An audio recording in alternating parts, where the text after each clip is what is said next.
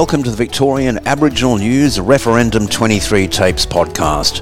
I'm your host, Charles Parkiner. Victorian Aboriginal News acknowledges and pays respect to traditional owners and custodians across Australia. We acknowledge the elders who have gone before, those who currently lead their communities, and those who will follow in years and generations to come. Over recent weeks, we've seen the launch of various yes and no campaigns, each, as expected, promoting their own key messages with regard to the forthcoming referendum on a constitutionally enshrined First Nations voice to Parliament. It isn't just the formal campaigns, though. At all points of the political spectrum, our elected officials are pulling out all stops. And over the coming weeks, we'll be speaking to many of those leaders. Today, joining me on the program is the Honourable Ged Kearney, the House of Representatives member for the Melbourne seat of Cooper, and currently serving as the Federal Assistant Minister for Health and Aged Care. Minister, thanks for your time today. It's my pleasure, Charles. Minister, it's not even 10 months out from the last federal election, and you and your colleagues are once again out on the hustings, this time promoting a yes vote for the referendum. When it comes to the referendum and the campaign, what is it in a day of the life of the member for Cooper? Oh, there's so many things to do when it comes to the referendum, Charles. I find myself going to schools because a lot of particularly Year 12 students will be eligible to vote by the time the referendum comes around, and I really want them to understand what it's about and how a referendum works. It's about going to our migrant communities who may have heard different things about it or who simply haven't talked about it at all, but of course will have the opportunity to vote. It's about talking to the general community. As you know, we had a barbecue where nearly 300 people turned up one Sunday, which was fantastic. Yep. Linda Burney was there and Jill Gallagher was there.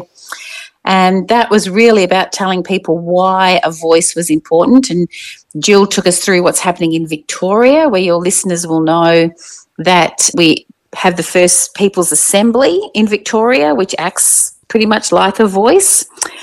So that was really important about her explaining that. And then Linda explained how the Uluru Statement is taking us to a voice in the Constitution. I do street stalls where we stand on corners with the gorgeous, I don't know if you've seen them, but we've got these lovely picture frame type of things where people can have their photo taken inside the picture frame. And we talk to people about the voice that way. We are having phone banks where we think we'll sit down and just call people in the electorate who have written to us or asked us for more information so that we can actually have a one-on-one conversation rather than just send them an email or a brochure. So we're doing a lot to really talk to people about why I think a constitutionally enshrined voice to Parliament is incredibly important. But regardless of where you stand, it's fairly obvious that there's an enormous amount of confusion on this matter. We're seeing clear differences of opinion between state and federal branches of political parties, divisions within organised religious groups, and, look, as we saw in the Republic referendum and even in the 2017 same-sex marriage plebiscite, the confusion reigns supreme, as does misinformation. So just where are Australians expected to obtain clear and truthful information about the various matters pertaining to the referendum? Yes, it is a shame that there is division, because the first thing that I would like to say is that this isn't a bright idea of the Australian government. This came out of a dialogue that happened right across First Nations communities. There were 12 large meetings. These dialogues took place right across Australia in hundreds of communities. There was a national convention at Uluru with over 250 delegates, and they wrote and signed the Uluru Statement from the heart and came to us, as Anthony Albanese says, with an extraordinary generous gesture to take this up. So I think that that's important to know. This wasn't dreamed up by Anthony Albanese or me. This was First Nations people telling us that this is what they want after a very long process. I think if people really want to get the facts, there's the side of politics that say, oh, it's going to create a third chamber, or it's racist, or why don't I have a special voice to Parliament? I think there's a lot of information out there that can explain to you how we came to this situation in a colonial Australia, about why a constitutional voice is important. And then there are people that are worried that it will cede Aboriginal sovereignty, that it's not going to be strong enough, that it's not going to do what it says it's going to do. And I think there's a lot of information that people can get to explain just why a constitutionally enshrined voice to Parliament is important. It's something that can never be taken away, only via another referendum, and it's there forever, and it's incredibly important to the people that asked for it. So there's lots of resources. They can go to Yes23, which is the latest one. That's yes23.com.au. There's the NIAA, the National Indigenous Australians Agency, at voice.niaa.gov.au. There's the wonderful Uluru Statement folk who have gorgeous social media. You can follow them. I think it's called Uluru Statement or Uluru from the Heart. Now I'm not being very clear. That's okay. We'll carry the link on our website for this. Yes, that they have wonderful social media, really going into communities, talking to First Peoples about exactly what it means to them, and I think it's really gorgeous. And, of course, just really follow the political debate. You listen to Linda Burney, Pat Dodson. We have Melandeary McCarthy right here in my own electorate. There's the wonderful Senator Jana Stewart. Yeah. So we have some really wonderful First Nations people in our parliament right now. But if we look at the other side of the coin, there are constant calls from the opposition and other parties for more information about how the voice will actually function. Now, while the 2021 co-design report from Professors Calmer and Langton provided proposed detail based on the work of the three co-design groups, there is a degree of legitimacy in this call. I mean, after all, this is a major change to the Constitution. So how does the government respond to these constant calls for more detail? Unfortunately, I think the call for detail is a bit of a red herring in many ways, because it loses sight of what the overall question to the Australian people is. And that is, do you support a First Nations voice enshrined in the Constitution? I think that is the main overarching question that we want the Australian people to answer, from their hearts. Do you think this is a good thing? And then what we know is that after that, hopefully people will support that concept, and vast majority of people at this point do support that concept.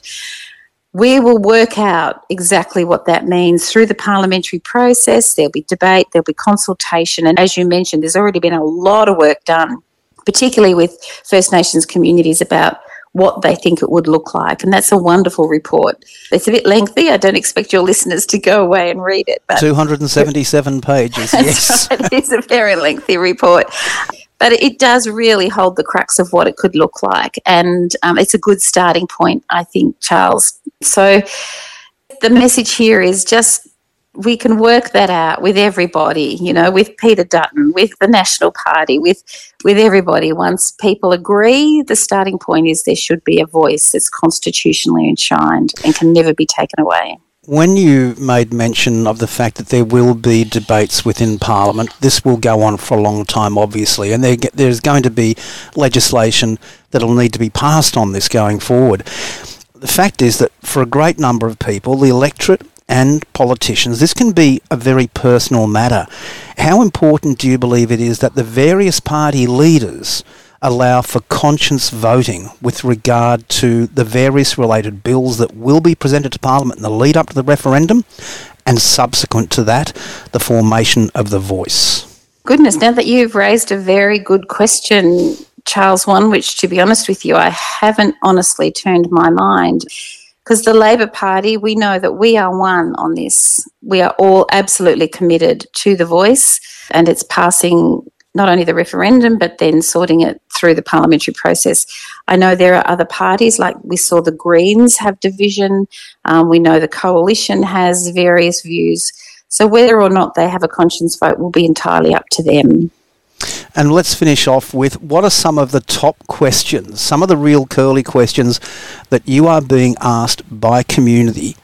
Well, there are those concerns around sovereignty, which Pat Dodson and Linda Burney have said very clearly that this does not cede sovereignty. I mean, really, the only people that concede sovereignty First Nations people themselves. So this won't do that categorically. We've had many legal and constitutional views on that, and also from the Uluru Dialogue folk themselves.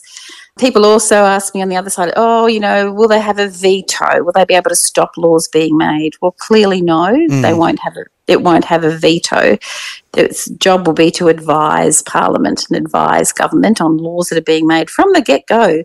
See, right now we make laws and then we go out and see, how did that work? And get feedback. So this is from the get-go. I get asked, if it's not going to have a veto, then is it just going to be a wet lettuce and not have any power at all? Well, people ask me that. I say, well, absolutely not. This is enshrined in the Constitution. They have an absolute right to be there. They'll be at the table. So they're the sorts of questions that I get asked a lot. How will it affect me? A lot of people ask me.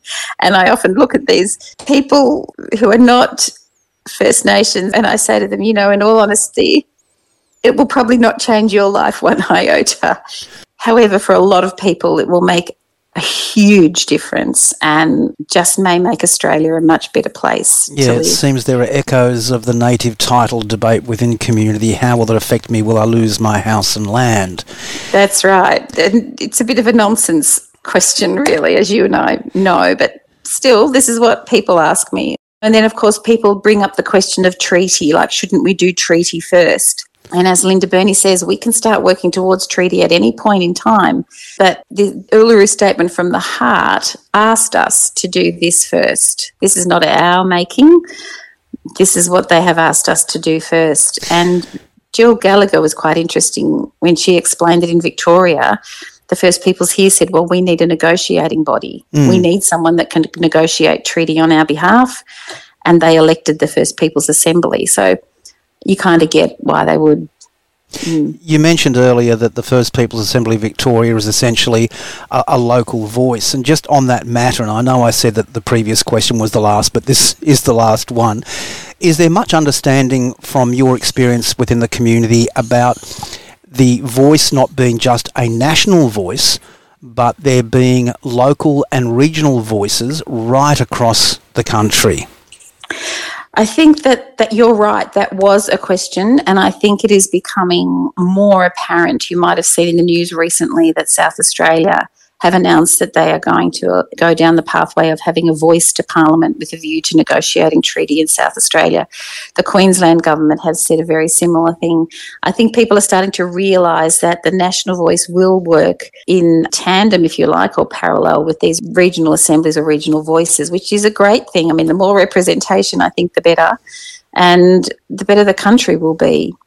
There is one thing that I'd like to raise that was raised with me by a Victorian elder, a wonderful auntie, and she said to remember that here we all are discussing, much like the marriage equality referendum, how that affected people in the LGBTIQA community, because we were discussing their lives and their rights and trying, having a say. Absolutely. I think we have to remember that, this may trigger some, feelings, some concerns. It might even be upsetting in some ways to our Aboriginal communities out there, and I think we just have to be cognizant of that. And on that note, Minister, thank you so much indeed for your time.